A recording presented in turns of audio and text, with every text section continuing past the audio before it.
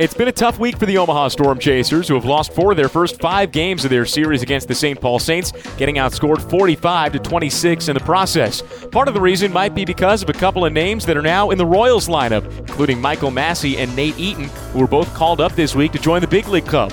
Despite the results, it has been a good week for a few of the new faces in the Omaha clubhouse. Drew Waters continues his hot stretch since joining the organization via trade from the Braves, now batting .338 with a .418 on-base percentage, 11 extra base hits, and 9 steals and 9 tries through his first 20 games with Omaha.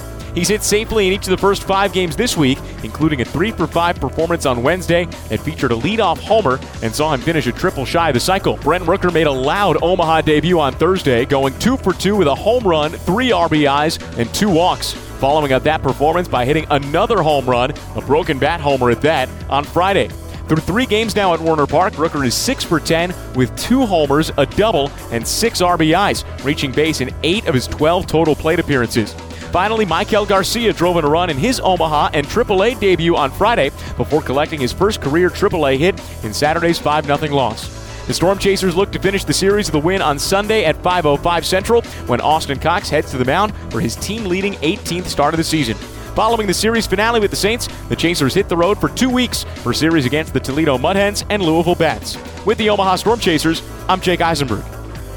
This week has been the C.J. Alexander Show in Springdale for the Northwest Arkansas Naturals, who opened the week with a pair of wins over the Tulsa Drillers, but have now dropped the last 3 straight. Alexander, who came to the Royals from Atlanta with Andrew Hoffman and Drew Waters back in mid-July, entered this week batting just .208 in 13 games with the Naturals, but in this series with the Drillers, he's gone 7 for 17 at the plate, with a double, home runs in 4 straight games, and 11 runs batted in, which is tied for the most by a Naturals player in a single series this year, with still 1 game to go. The corner infielder is just the 6th all-time in franchise history to homer in 4 or more straight games, and the 3rd this season. After a day of rest on Tuesday, he had a 2-run homer in the 3rd inning Wednesday, a solo shot in the 8th on Thursday, and a 3-run homer in the 2nd inning on Friday. Then made it 4 games in a row with a long ball in the 8th inning on Saturday.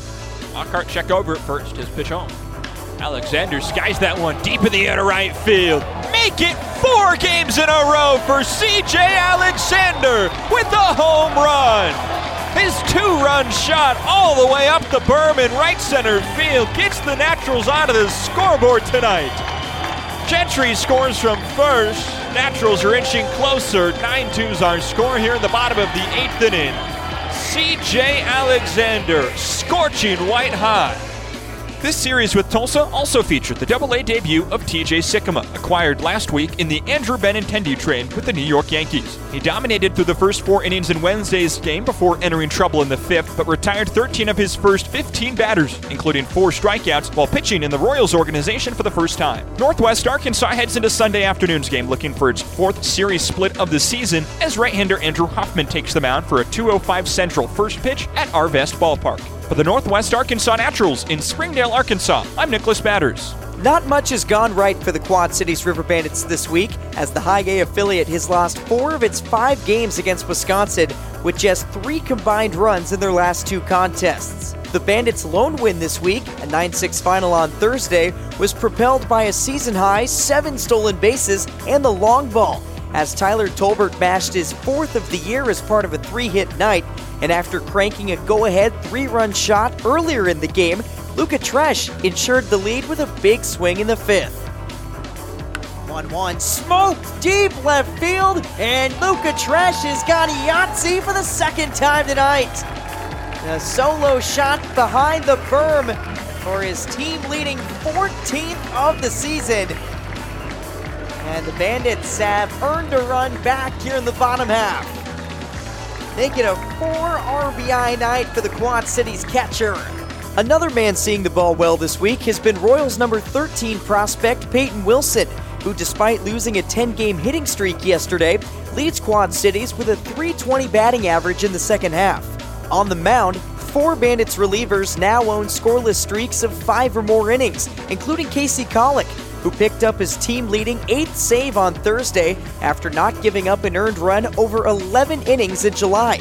Among the rotation, it was Ryland Kaufman who posted the best start this week on Saturday, tossing 5 shutout innings, allowing just 3 hits and 1 walk, while matching his season high with 8 strikeouts. Next Tuesday, Quad Cities will kick off a 6-game series against Cedar Rapids in Dyersville for the MILB at Field of Dreams game, where the Blue Sox battle the Bunnies at 6:08 Central, live on MLB Network and RiverBandits.com.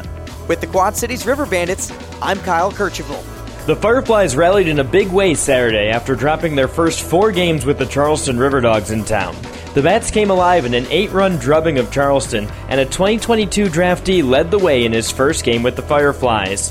Javier Vaz, who was selected in the 15th round of this year's draft, scored the first run of the game Saturday, and then he smashed this homer. 1-2 coming in.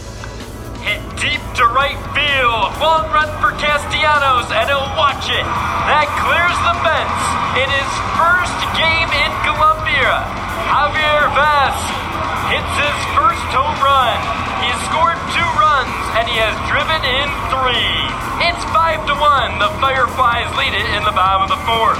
Following today's game with Charleston, the Fireflies will head to Myrtle Beach to meet with the Pelicans for the final time this year. From Columbia, I'm John Kosis.